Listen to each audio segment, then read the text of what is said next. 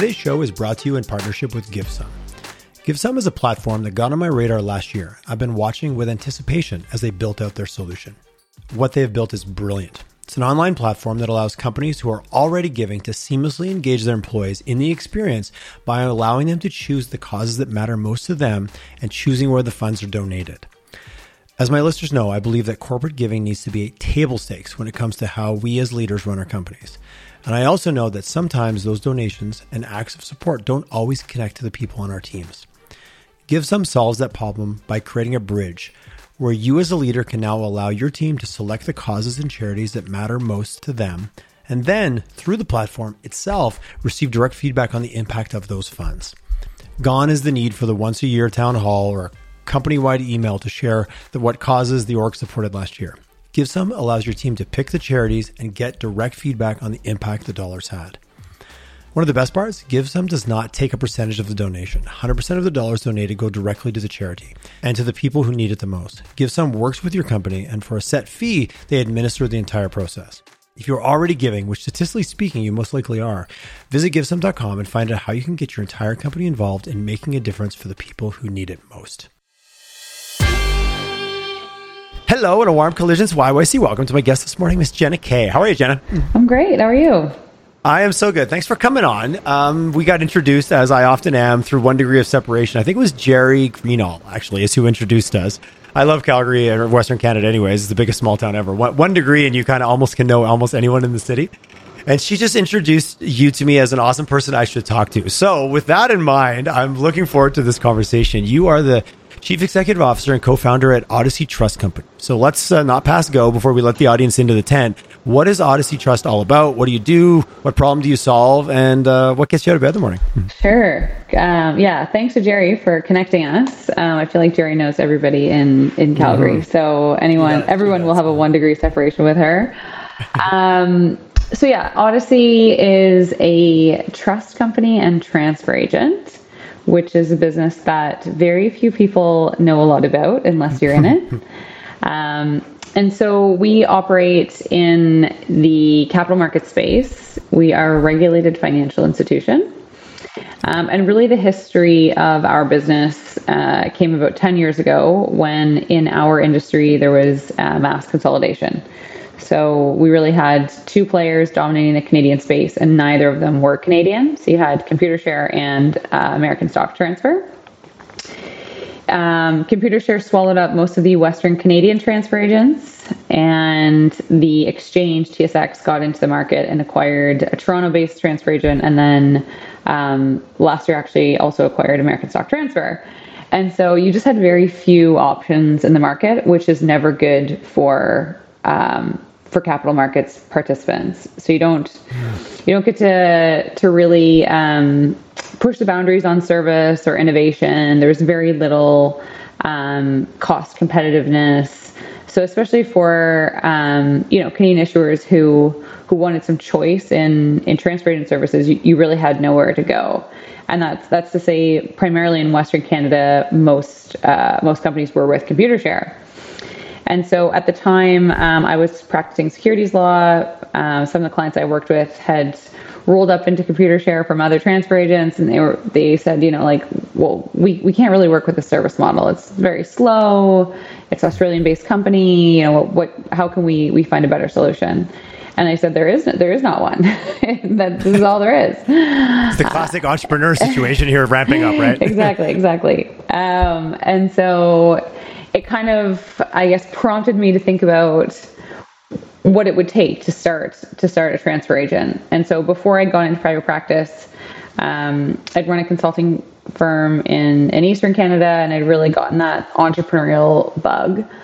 And so I was considering sort of other career paths outside of law, and was lucky enough to be introduced to previous management teams from the last two Western Canadian independents, so Valiant Trust and Olympia Trust.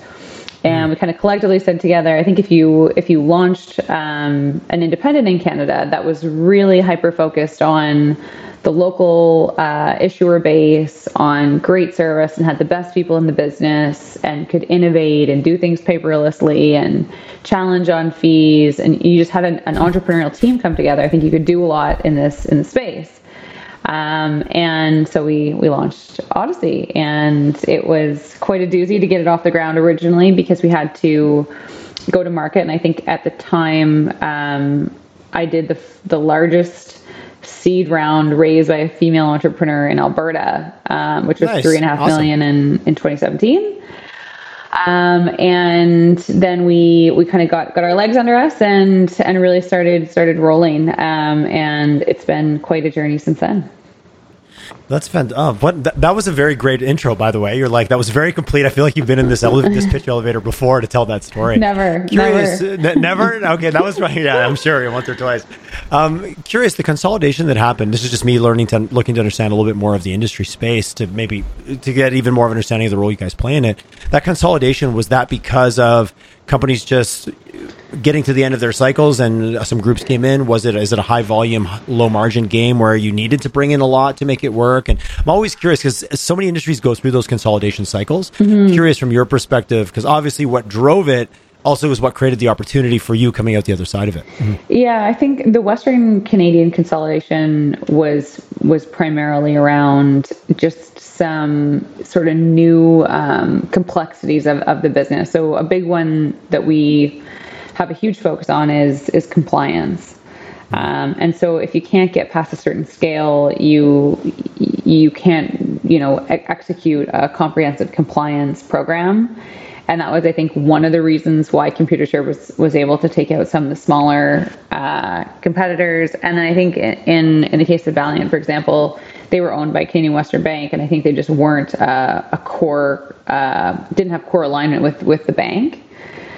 Somebody was divesting, someone else was consolidating. Right? Yeah, exactly. So I think that happens quite frequently in financial services, where companies just make choices on where their margins are the greatest, or where they should be focusing more of their resources. But I think it's interesting that we've seen since then the exchange get into the business, which I could go down a long path on why I think that's a conflict of interest. But also having them acquire AST and Equity, and now we're really going head to head with them in Eastern Canada. And it's just, again, we have two competitors. So in some ways it's a great business to be in. In some ways it's difficult because you have these kind of bigger organizations that have had a stronghold for a while. Well, and that regulated nature of it, and like you said, the economy of scale, if they've got to comply at a certain level, you just have to be a certain size or have enough money behind you to play it, to play the game, right? You have to be this high to ride the ride. Yeah, no, absolutely. And I think that we're past that point of or inflection point where we have enough issuers. We have 1,000 issuers. We have 120 people. We've done 10 billion in corporate trust transactions. So we have that scale behind us now. We just became a federally regulated financial institution. So it's exciting to see sort of more torque that we can get behind the business as we grow into this new stage. But certainly the regulatory aspect of it just makes things very, very challenging. And it's interesting because in the US, in the transfer agent business, they don't have the same requirement for their transfer agents to be regulated financial institutions. Oh, so in the US, you have hundreds of mom and pop transfer agents. Each city would have one or two of them or more. But in Canada, it's just a different regulatory framework that we operate in. So, again, good and bad. Was it? Well, I don't want to say the word easier.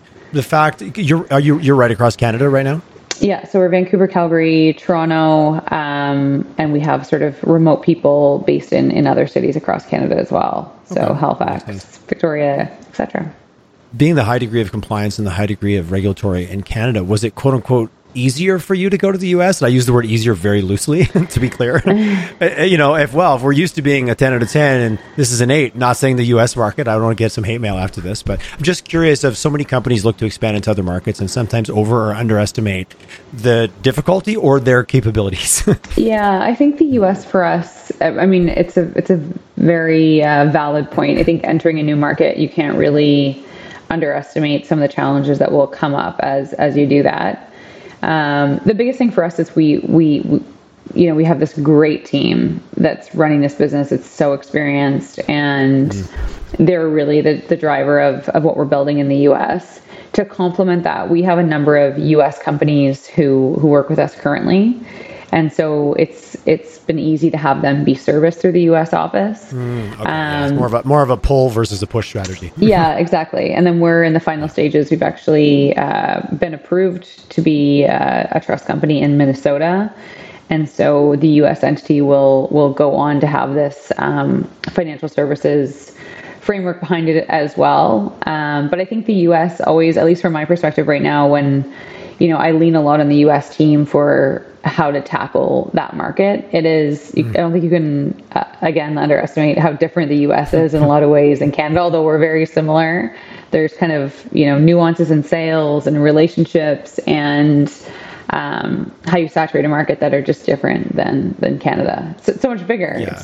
For us, it's 20 times bigger than the market that we're in now. So it's a bigger risk to see it the same than to see it as different, I think. Yeah, absolutely. Because if you see it as the same, you miss the nuances of what does make it different.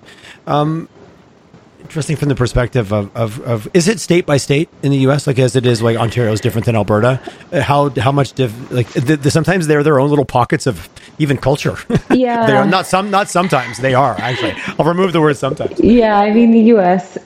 Like you said is very different culturally. I mean we see that all the time in the political landscape. But from a transfer agent perspective, it's kind of nice because there isn't this need to have.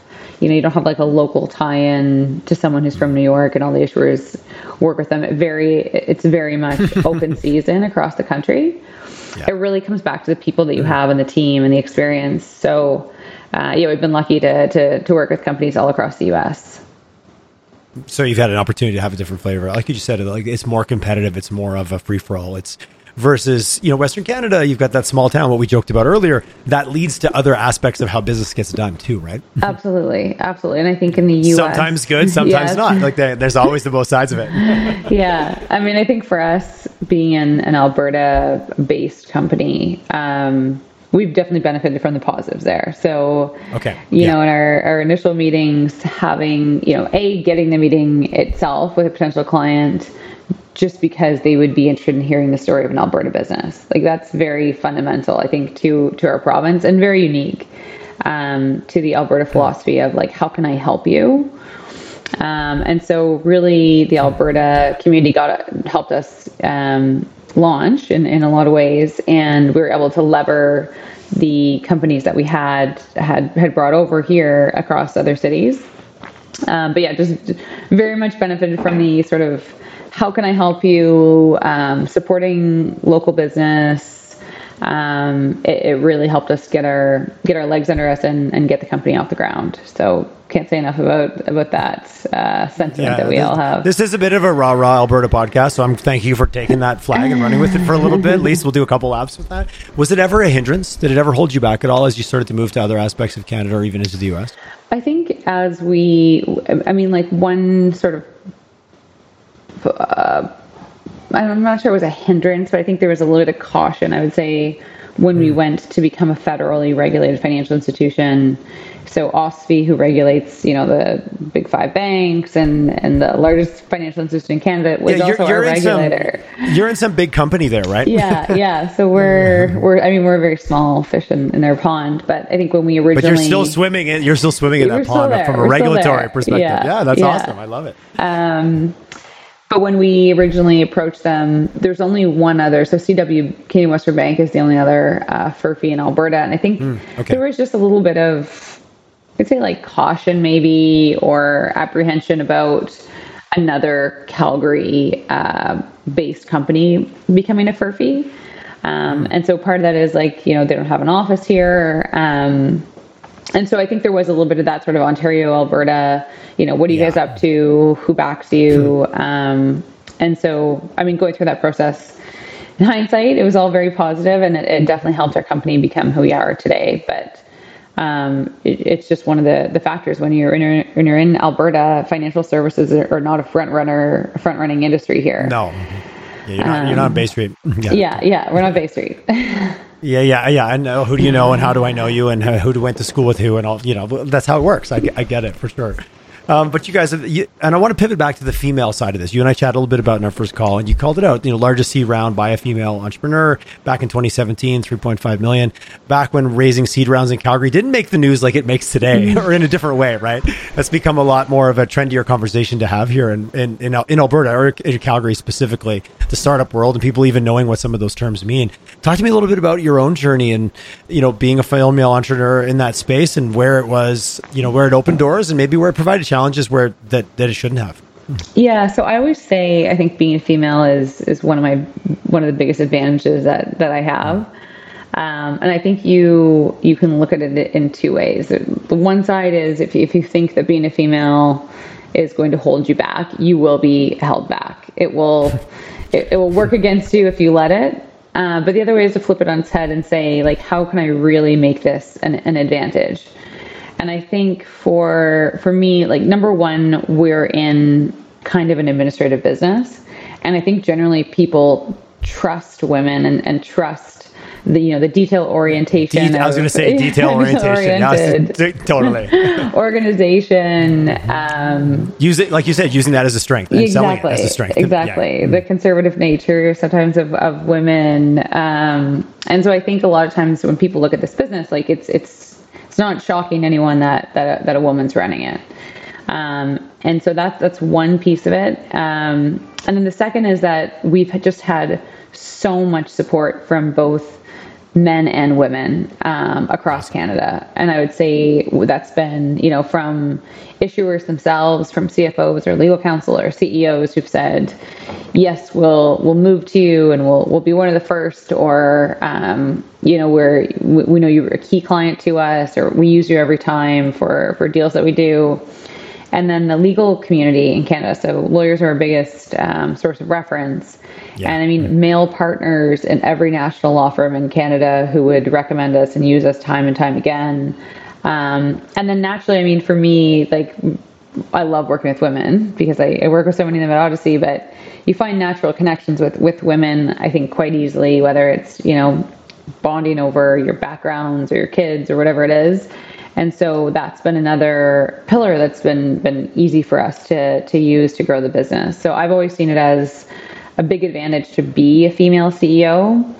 And I think across Canada, I can't remember the number, but based on our market cap, I think there's like less than 50 female CEOs with a market cap kind of around ours, which is not good.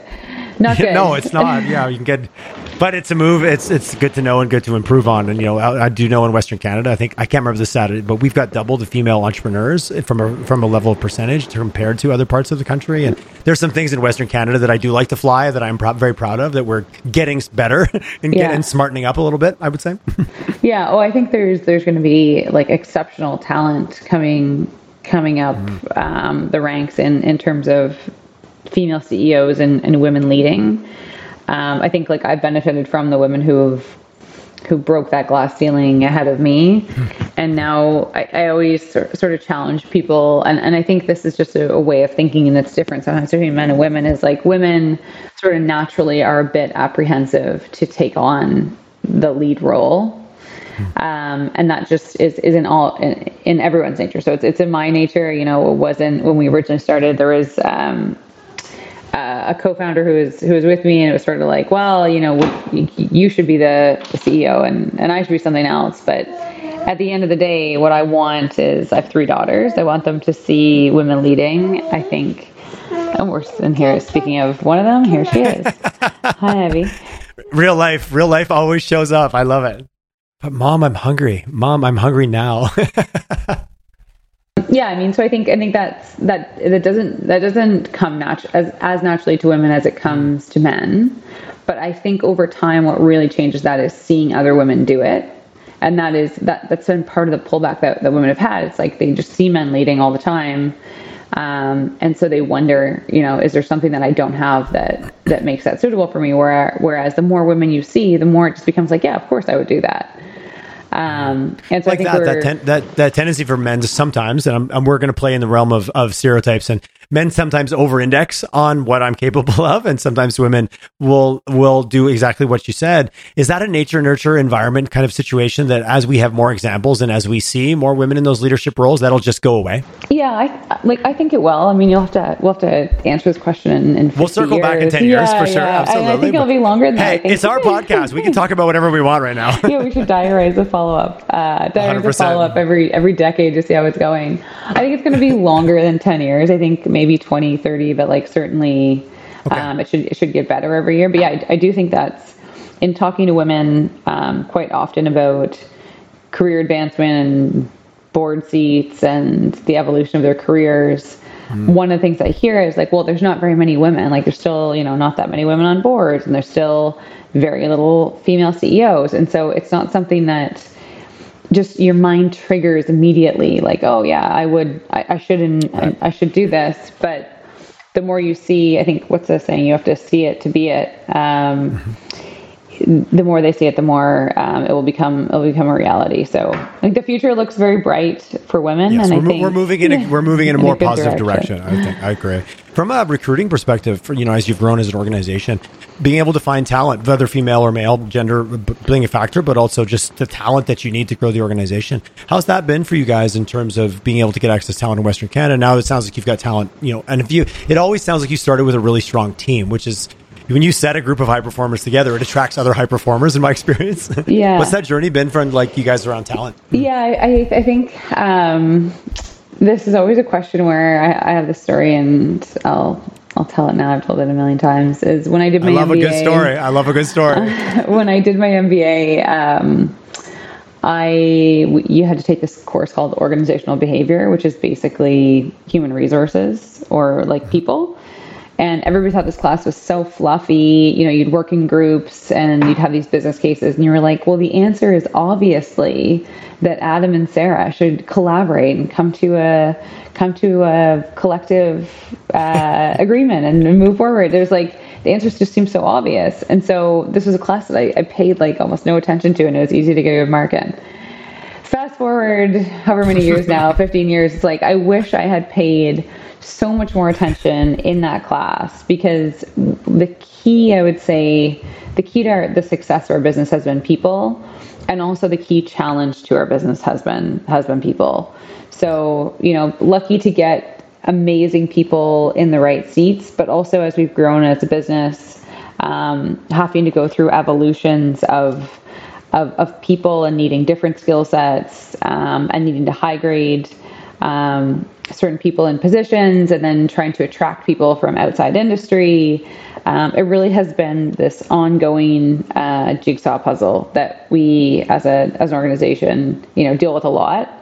And so in terms of how easy has it been to get good talent, I think we've been lucky when it comes to taking people from industry, in that people who work in the transfer agent industry, I think generally, the other organizations don't have this sort of culture of empowerment, and you can come here and you can build with us and you can really create your own legacy because they've been around for so long.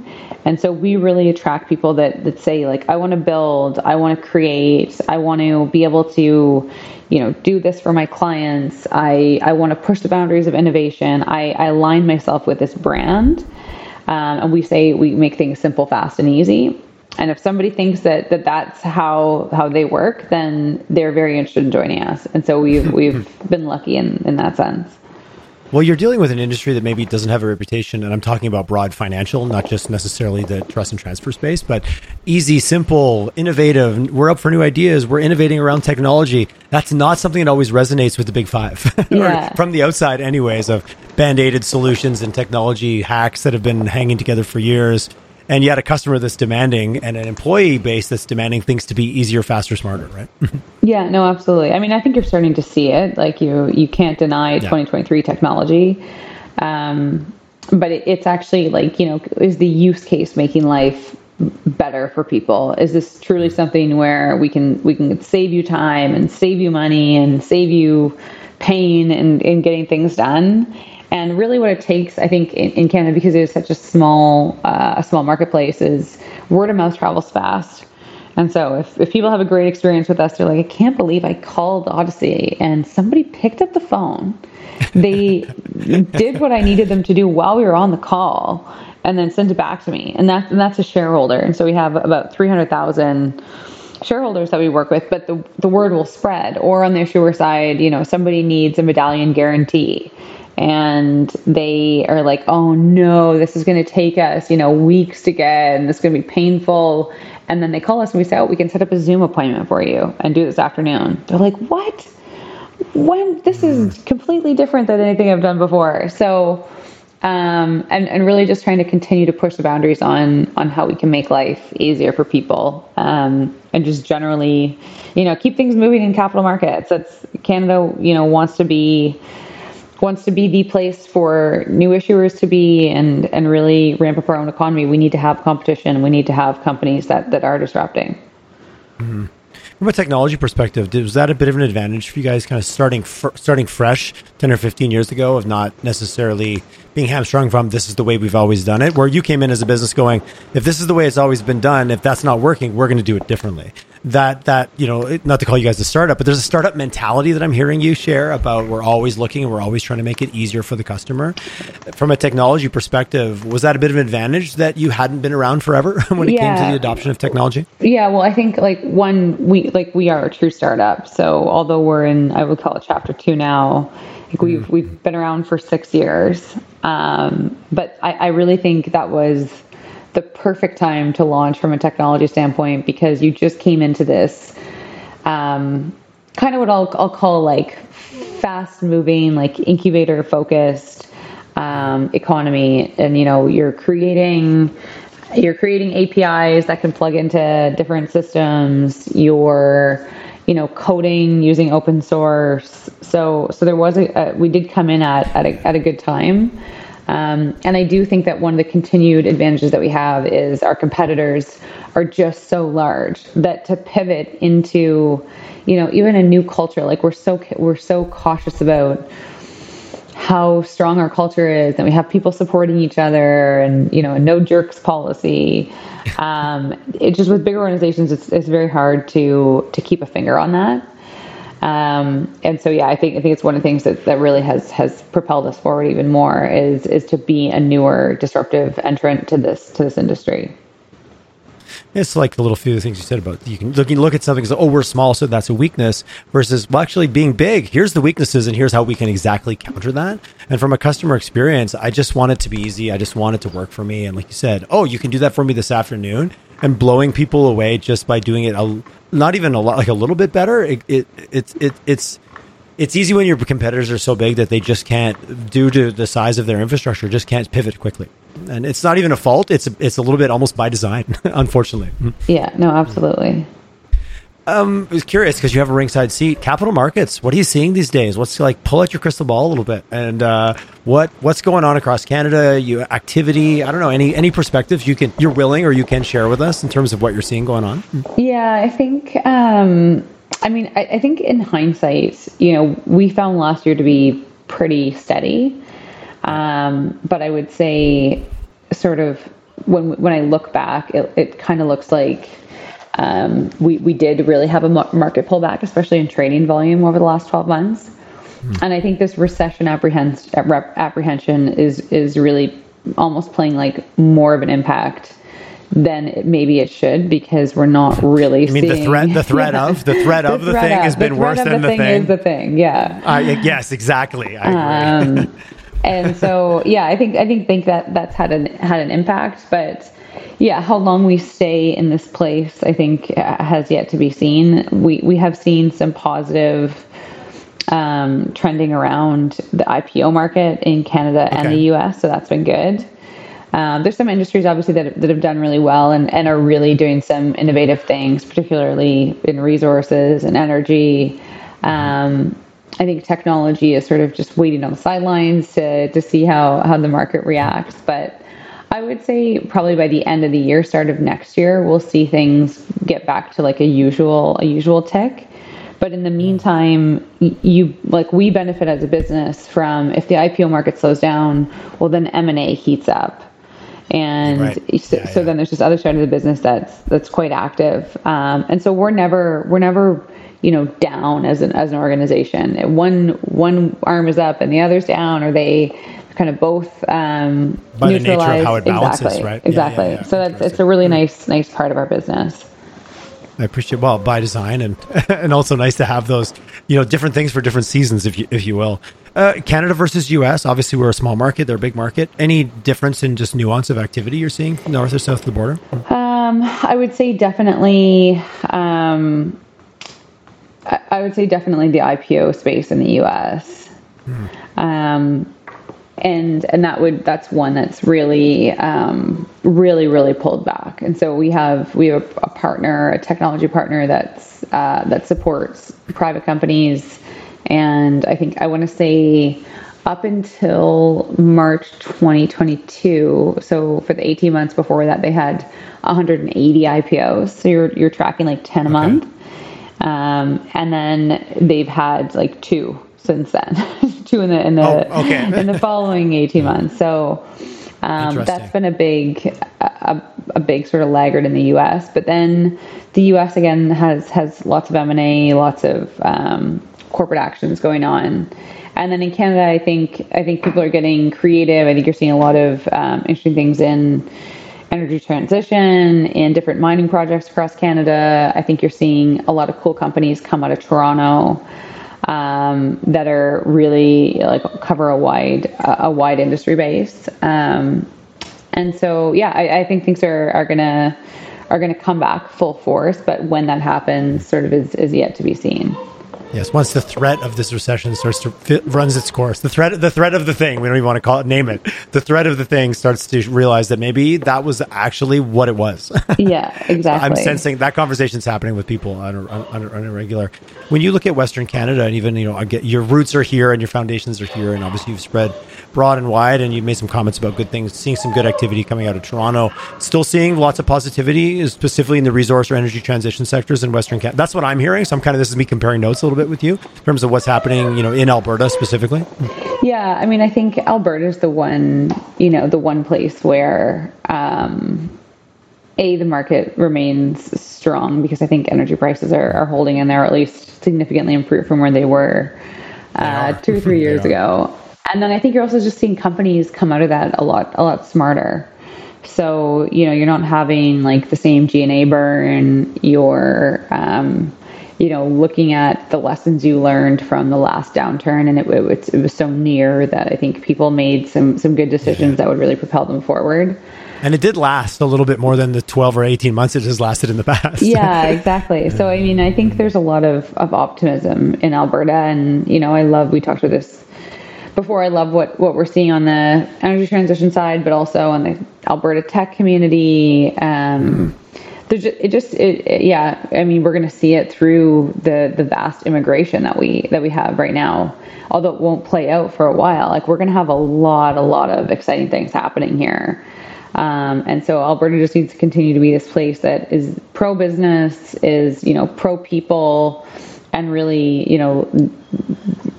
mitigated on red tape, so that companies can get started here and do really well. And it will benefit our whole economy to have more diversity within the economy. I really like where things are going in Alberta now. The best kept secret is only if you haven't been here and experienced it, because I've met people. I moved here 23 years ago now, and it just was like, oh, I didn't realize. And then, you get into the ecosystem, you meet people, and it kind of grows. And I do really appreciate this journey where we're on. And it is still, from a rest of Canada perspective, it's still a little bit of an unknown, I find. Like, I have lots of friends in Montreal and Toronto that still like to say what they think Calgary or Alberta is, and they're often quite they're quite wrong. Yeah. Tyler, can I grab my baby? Can you give me 1 second? Of course you can. Of course you can.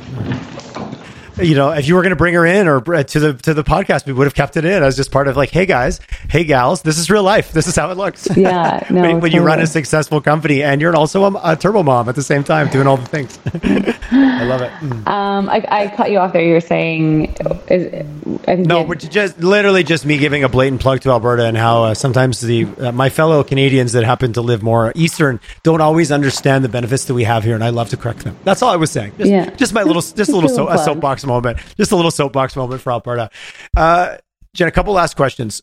I'm looking to get into this industry. It's kind of obscure. I don't really know about it unless I work in it. I'm curious. I've listened to you talk. I'm like, I wonder if my path would go there. Any, female or male, but even advice for young female aspiring trust and transfer agents. What would be your recommend? How would someone find their way into this field? Good question. I mean, I guess I think it'd be very difficult to find your way into this field just based on the path that we've had. I think certainly if somebody was interested in starting a career in the trust and transfer agent industry, we're always hiring, so they could talk to us. So we nice. could. I opened the door for you on that one. Yeah, we could chat with them about what that could look like at Odyssey.